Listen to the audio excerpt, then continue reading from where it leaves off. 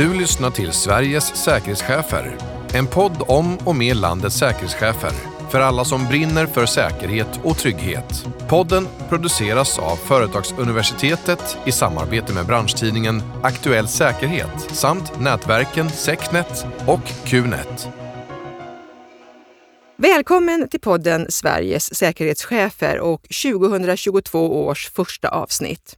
Jag heter Lotta Eriksson och tänkte idag presentera en säkerhetschef med mångårig erfarenhet från försvaret, men som framförallt idag är säkerhetschef för en av Sveriges största och mest moderna myndigheter med enorma mängder information och därmed skyddsvärden. Välkommen Per Rylander, säkerhetschef på Skatteverket. Ja, men tack Lotta, vad roligt att få vara här.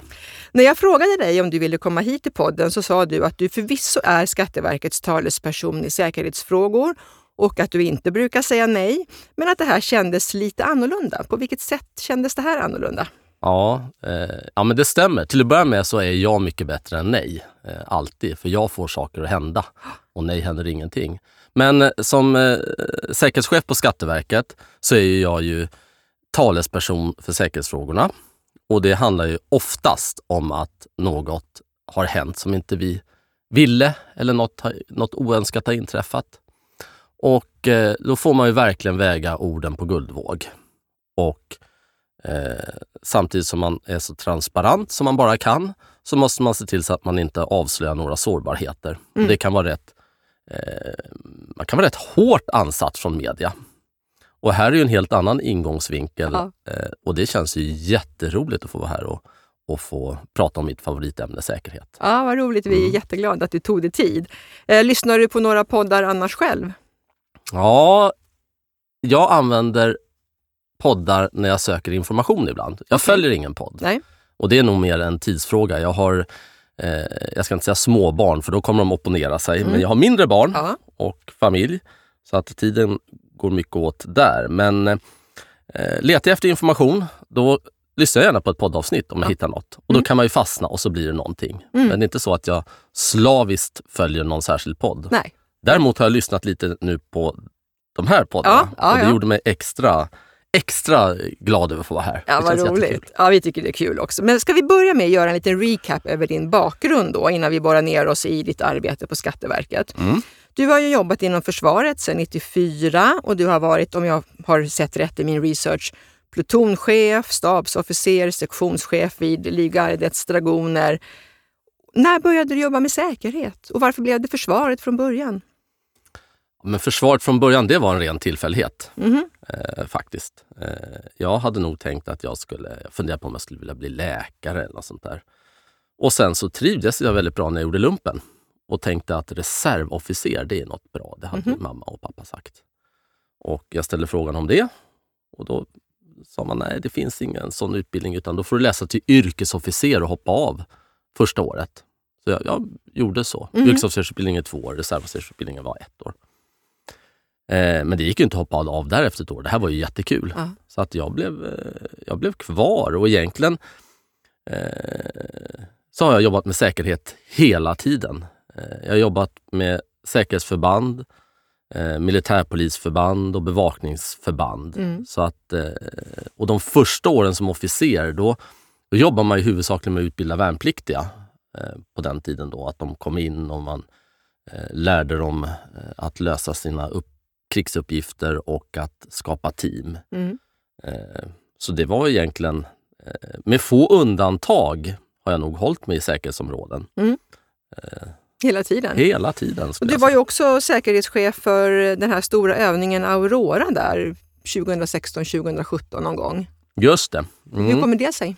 Det var nog flera anledningar. Aurora var ju egentligen är det kanske bland de största övningarna Sverige någonsin har gjort. Så läste jag också till. Man säger den största övningen i modern tid, men här övades hela Försvarsmakten. Och vid de tidigare stora övningarna, då har man övat en mindre del av Försvarsmakten, men Försvarsmakten var ju så mycket större. Så det var ju nästan 20 000 svenska soldater och flera utländska förband var med, bland annat USA och Frankrike. Och sen ett 40-tal myndigheter. Och varför blev det just du som fick ansvarar för säkerheten där då? Ja, men en kombination av tillfälligheter säkert. Och sen, jag hade precis avslutat det som heter högre stabskursen, alltså en 2-årig utbildning till överstelöjtnant. Mhm. Jag hade ju en bred erfarenhet av säkerhetsarbete. Från operativ till liksom högsta nivå. Jag hade även varit säkerhetschef för något som heter Nordic Battle Group. Just det. Som var också en internationellt sammansatt grupp som också var den första i sitt slag med flera länder. Så jag hade ju det med mig i bagaget att ha den här samverkan med andra länders säkerhetsorganisationer. Mm.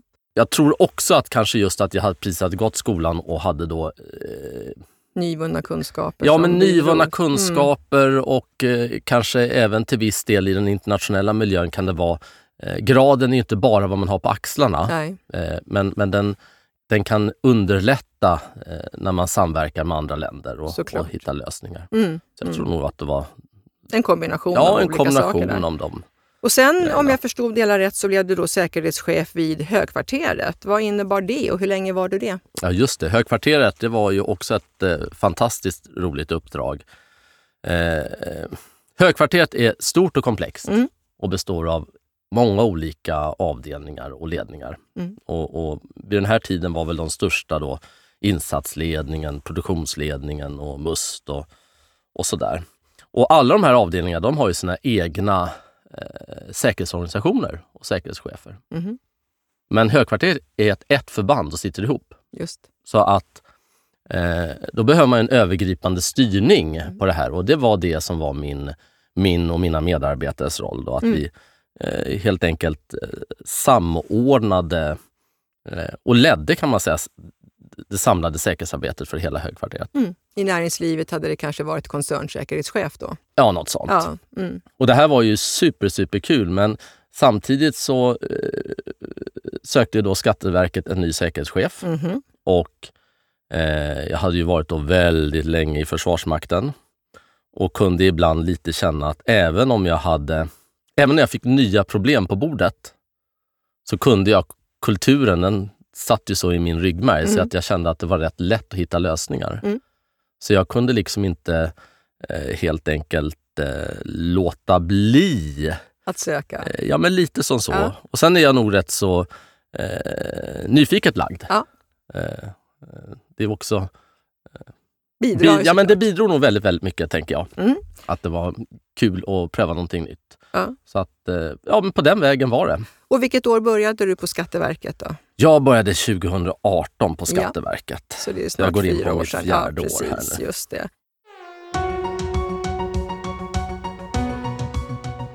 Ge oss en bild av Skatteverket som myndighet och arbetsgivare. Nu är jag ju partisk, men såklart. jag tycker ju att Skatteverket är en riktig kronjuvel i svensk statsförvaltning. Faktiskt, så är det. Varför det och hur så? Jo, men till att börja med, alla myndigheter har viktiga uppdrag. Så är det naturligtvis. Men vårt uppdrag är att finansiera Sverige. Och det innebär att vi tar hand om beskattningen både för privatpersoner och för företag. Men vi har ju även ett ansvar för folkbokföringen som då är oerhört viktig för att de andra myndigheterna faktiskt ska fungera. Och det är ju spännande att jobba med den typen av stora frågor på en så stor myndighet. Sen tycker jag att Skatteverket har en fantastisk framåtanda. Man vill verkligen ligga i framkant. Man vill möta kunderna i kundens naturliga miljö och man vill utvecklas och har en enorm känsla för service. Jag tänkte ju säga det. Ni Och har man ju ganska hög åt. kundnöjdhet varje mätning. Ja, det är jätteroligt och jag tror också att det ligger någonting i det. Och det märks också i det interna arbetet. Man hjälper varann väldigt mycket och men det är helt enkelt en väldigt bra myndighet. Det känns att uppdraget är viktigt och det är väldigt kul att jobba där. Kanske tvärt emot vad många tror då. Precis, ja, men så kan det ju faktiskt vara. Det kan ju finnas en del fördomar. Men jag vet ju också att Skatteverket ligger i framkant när det gäller digitalisering och allting. Ni är på tå liksom. Ja, men så är det. Och utveckla nya tjänster som ska underlätta och förenkla. Ni måste ju ha en enorm informationsmängd. Vilka är era absolut största risker?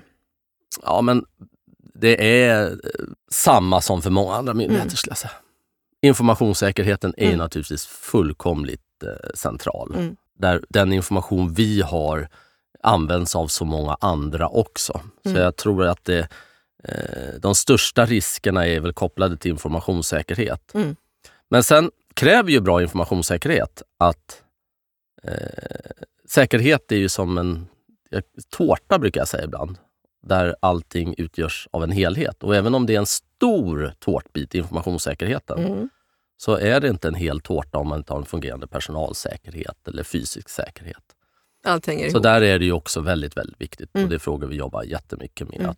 Att rekrytera pålitlig personal och att se till att våra medarbetare har rätt utbildning och rätt nivå och framför allt känner trygghet i säkerheten. Att känna att ja, men det här är ett säkert sätt att jobba på.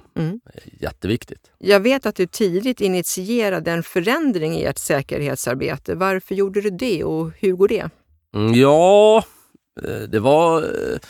Ja, men att jag gjorde det var för att det var nödvändigt. Jag uppfattade att det var en önskan från ledningen att vi skulle utveckla säkerhetsarbetet ytterligare. Och då var det väl egentligen framförallt 3 saker som mina medarbetare och jag gjorde. Vi skapade en säkerhetslägesbild. Och vad är det då? Ja, men det kan väl vara lite olika saker. I vårt fall var det på att vi på ett systematiskt och återkommande sätt beskrev hur skyddsvärdena såg ut, vilka hot vi hade och sårbarheterna och systematiskt jobbade med dem. Det är jätteviktigt och vi gjorde det på ett lite tydligare sätt än vad man gjort tidigare. Och en stor skillnad var också att vi även förmedlade ut den här. Okej. Det finns många säkerhetslägesbilder som finns där men som inte kommer ut till de som behöver den. Den behöver komma ut. Så att man ser den så att alla förstår. Aha, det här är vi bra på. Men oj, det här behöver vi jobba med. Det gjorde vi. Och vi gjorde det också i kombination med att vi införde ett verksamhetsnära säkerhetsarbete. Okej, vad innebär det? Jo, men att vi fick möjlighet att utveckla och bli fler. Och då skapade vi en ny sektion med, vi kallar dem säkerhetsstrateger. Ja. De tillhör min organisation, men de jobbar ute på avdelningarna med att stödja Skatteverkets alla 10 avdelningar i säkerhetsarbetet. Och det här får ju flera positiva konsekvenser. Till att börja med kommer vi med direkt. Säkerheten är med från början. Vi vet när något är på väg. Istället för att på slutet av en process så säger man, har vi kollat med säk? Nu är vi med från början. Och sen blir det lättare för oss att dialogisera och få ut de budskap vi vill. Vi har talespersoner där ute. Det är fantastiskt. Så att det går åt båda hållen. Och sen så har vi också en stor viktig del till som vi gjorde. Och det var ju en säkerhetsplan. Och det fanns naturligtvis planer tidigare. Men nu tog vi verkligen höjd för den inriktning som Skatteverket satt i sin verksamhetsplan. Vad är det Skatteverket vill på sikt? Vad är det vi ska göra?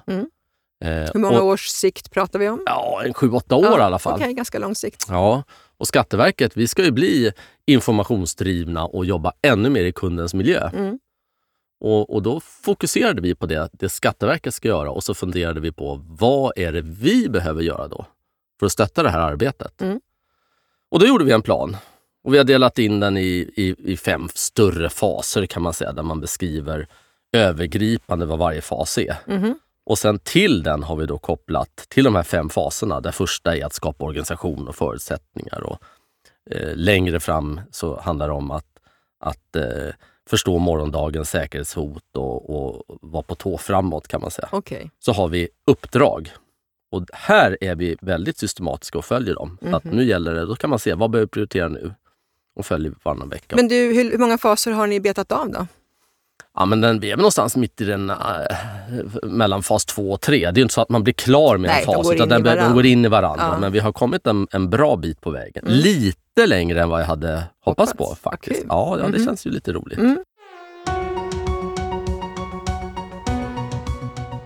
Hur många är ni i säkerhetsorganisationen? Hur många ansvarar du för idag? Ja, men idag har jag 5 stycken sektioner som då jobbar med informationssäkerhet och GDPR, det är en sektion.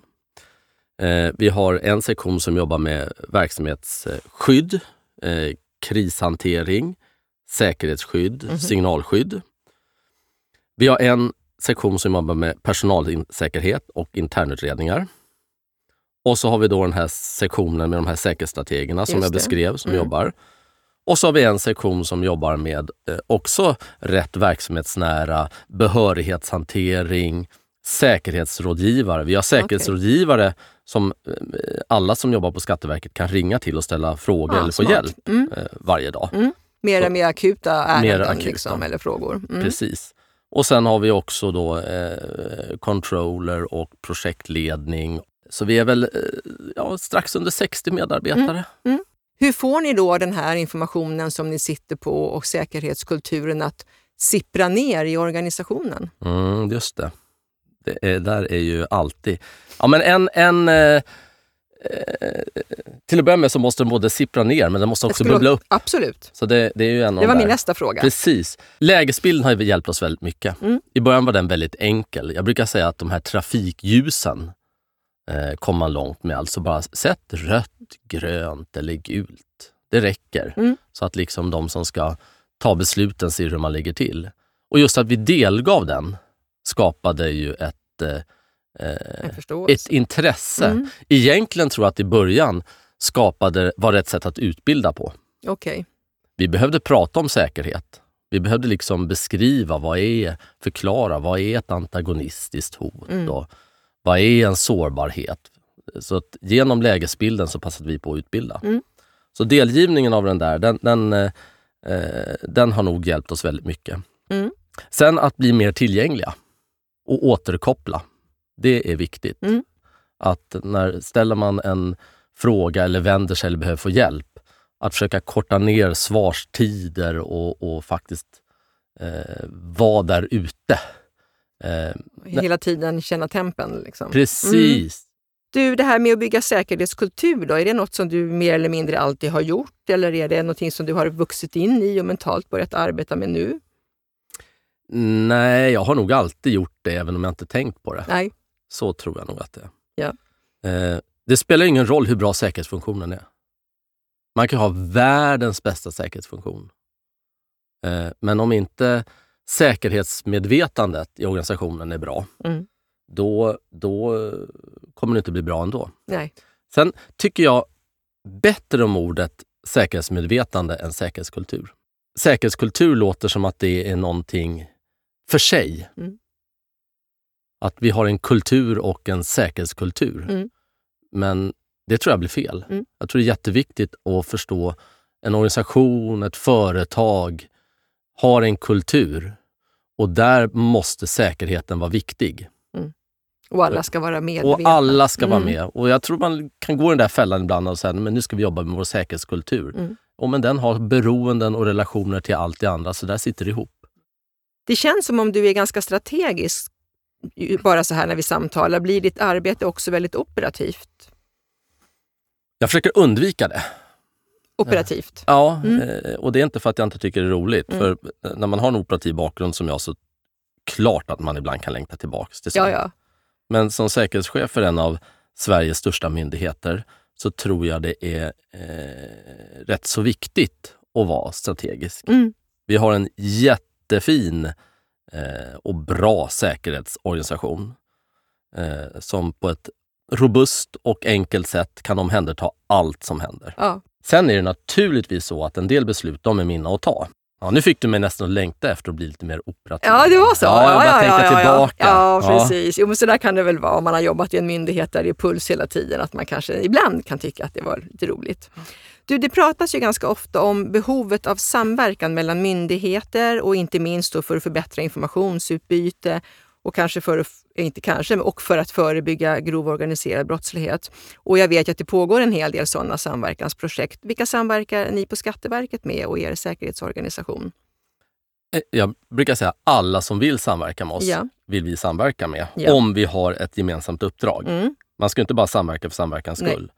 Så vi har flera olika typer av samverkan. Ett är inom den brottsbekämpande sektorn med flera av de stora myndigheterna som finns där. Vi har även en del andra olika samverkansforum med framförallt då andra myndigheter. Ja. Och sen har jag även ett internationellt samarbete med säkerhetscheferna och säkerhetsorganisationer i de nordiska länderna. Ja, okej.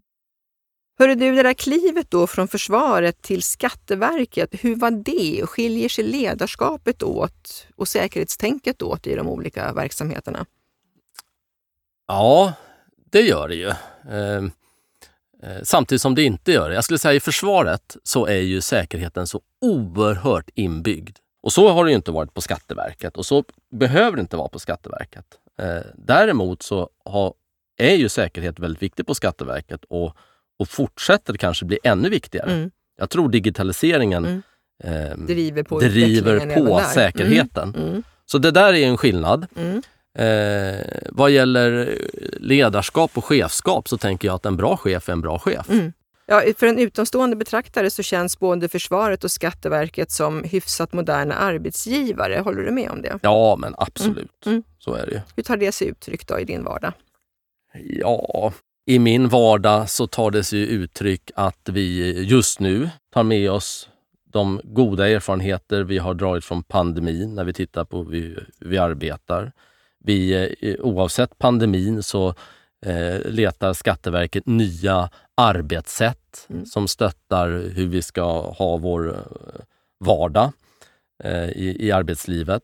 Båda myndigheterna värnar ju balansen mellan arbetsliv och fritid, vilket ju är viktigt.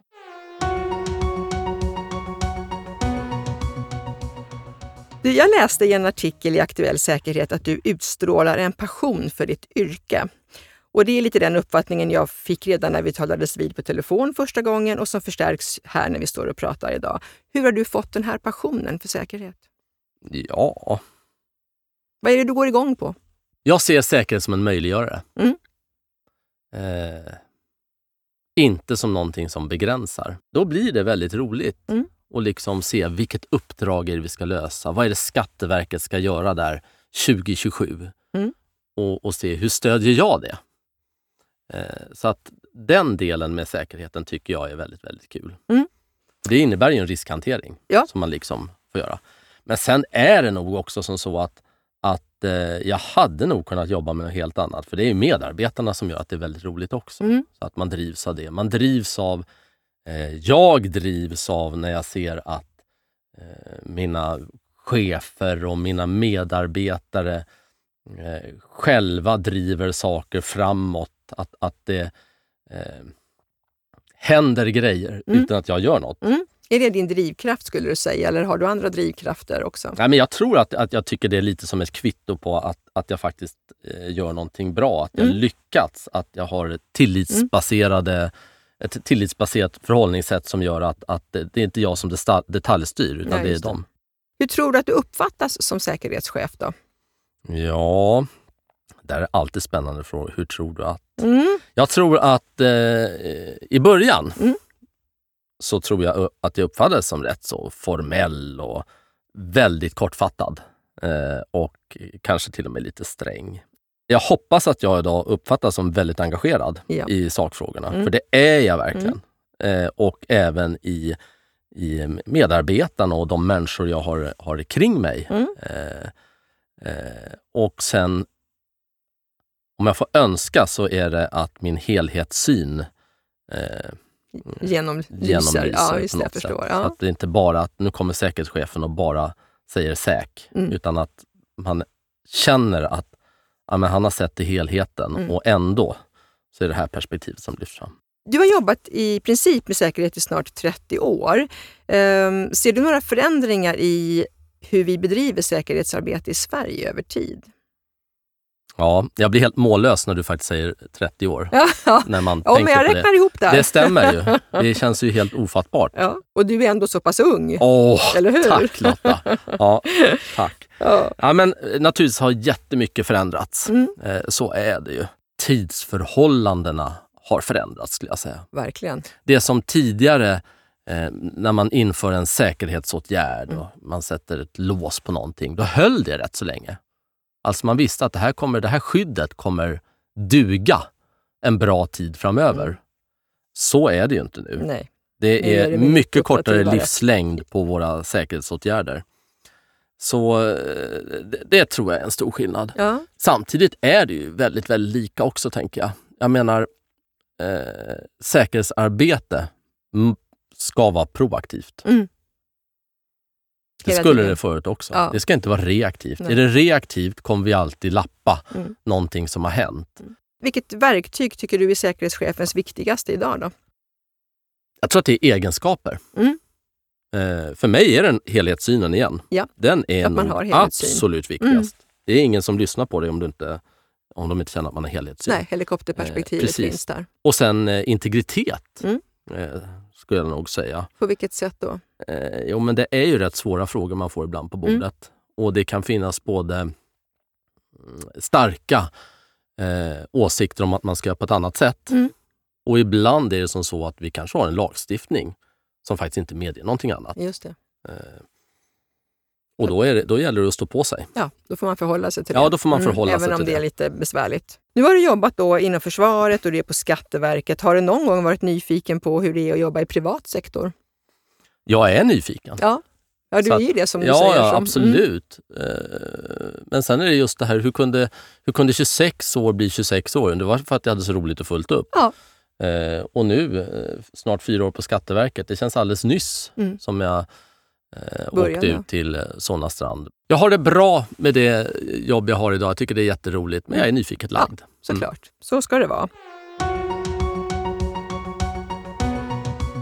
Nu har vi pratat om sånt som du är ganska bekväm med, alltså ditt arbete och yrkesrollen. Och du jobbar ju statligt, du var inne på det själv för en stund sedan. Jag misstänker att du har ganska reglerad arbetstid trots allt.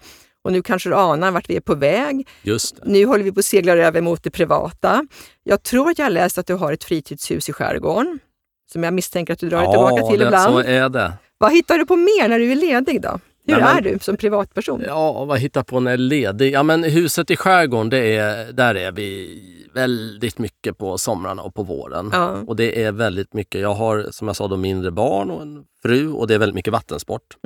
Det är wakeboard och det är vattenskidor också, även om de föredrar wakeboarden. Sport, fotboll. Jag tycker om att snickra. Okay. Ja, sådana praktiska saker. Sen har vi också ett ställe i fjällen, så på vintern brukar vi åka skidor. Ja, vad härligt. Om vi ska börja dra ihop det här nu, knyta ihop säcken. Du har utvecklat en säkerhetsorganisation och en metod för säkerhetsarbetet och säkerhetsmedvetenheten inom hela Skatteverket. Om du skulle ge de som lyssnar 3 konkreta tips på hur man gör för att lyckas med det, hur skulle de tipsen låta? Precis, det ska alltid vara 3 saker. Ja, så är det. 3, de gyllene 3. De gyllene 3. Ja, men ett säkerhetsläge, om man inte har det, det är en bra början. Och gör inte det här för svårt, utan trafikljusen, gult, mitten, rött inte bra och grönt bra. Så trafikljusen är bra. Och inte bara gör lägesbilden, utan du måste få upp den här på agendan. Det är det viktigaste. Ja. En väldigt enkelt sätt är ju att bara se till att vid vartenda möte man har ska det finnas en punkt som heter säkerhet. Ja. Och då kommer man sitta och titta på varandra i början och säga, vad ska vi prata om nu? Och sen kommer det liksom tassa på. Så en säkerhetslägesbild, få upp det på agendan, det är den första. Den långsiktiga planen är viktig. Så att liksom ledningen ser och ser vart det här tar vägen, att det faktiskt stöttar det som ska göras. Och den ska vara då 7-10 år eller? Det beror på vad man ska göra. Ja. Det kan ju vara korta grejer man ska göra också. Men en långsiktighet i planen som liksom, så att man inte behöver börja om sen. Och hela tiden flytta den framåt. Uthållighet hänger väl ihop med det också då? Ja. Och sen tror jag också, tredje då. Men det här vi pratade om hur man ska se på när man ska lösa en uppgift. att inte fundera på, börja med att tänka, vad säger säkerheten? Utan faktiskt titta på, vad är det vi ska göra? För annars kommer man lätt, det här är väldigt styrt av förordningen, man kommer bli blind av alla de förordningar, föreskrifter och lagstiftningar som finns. Och tittar man på uppgiften och sen sätter tänder i det här, då kommer man hamna rätt. Men vet du vad, det blir 4, för jag tror det finns en viktig del till. Shoot. Ja, men det är, jag tror det här att faktiskt våga visa att man brinner för något. Och vara engagerad. Det är någonting bra, för det är smittsamt. Engagemang smittar, ja, så är det ju. Smittar, absolut. Så att ta med den också. Ja, absolut. 4 konkreta tips. 4, superbra. Ja.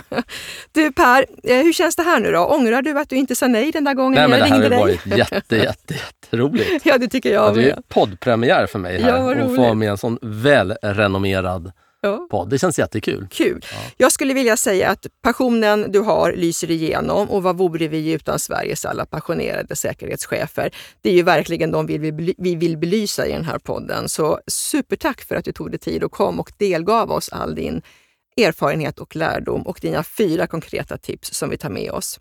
Varmt lycka till med ert fortsatta viktiga arbete på Skatteverket. Och tack alla ni som har lyssnat. Vi hörs förhoppningsvis igen. Tack för idag. Du har lyssnat till Sveriges säkerhetschefer. En podd om och med landets säkerhetschefer. Podden produceras av Företagsuniversitetet i samarbete med Aktuell Säkerhet samt Secnet och Qnet.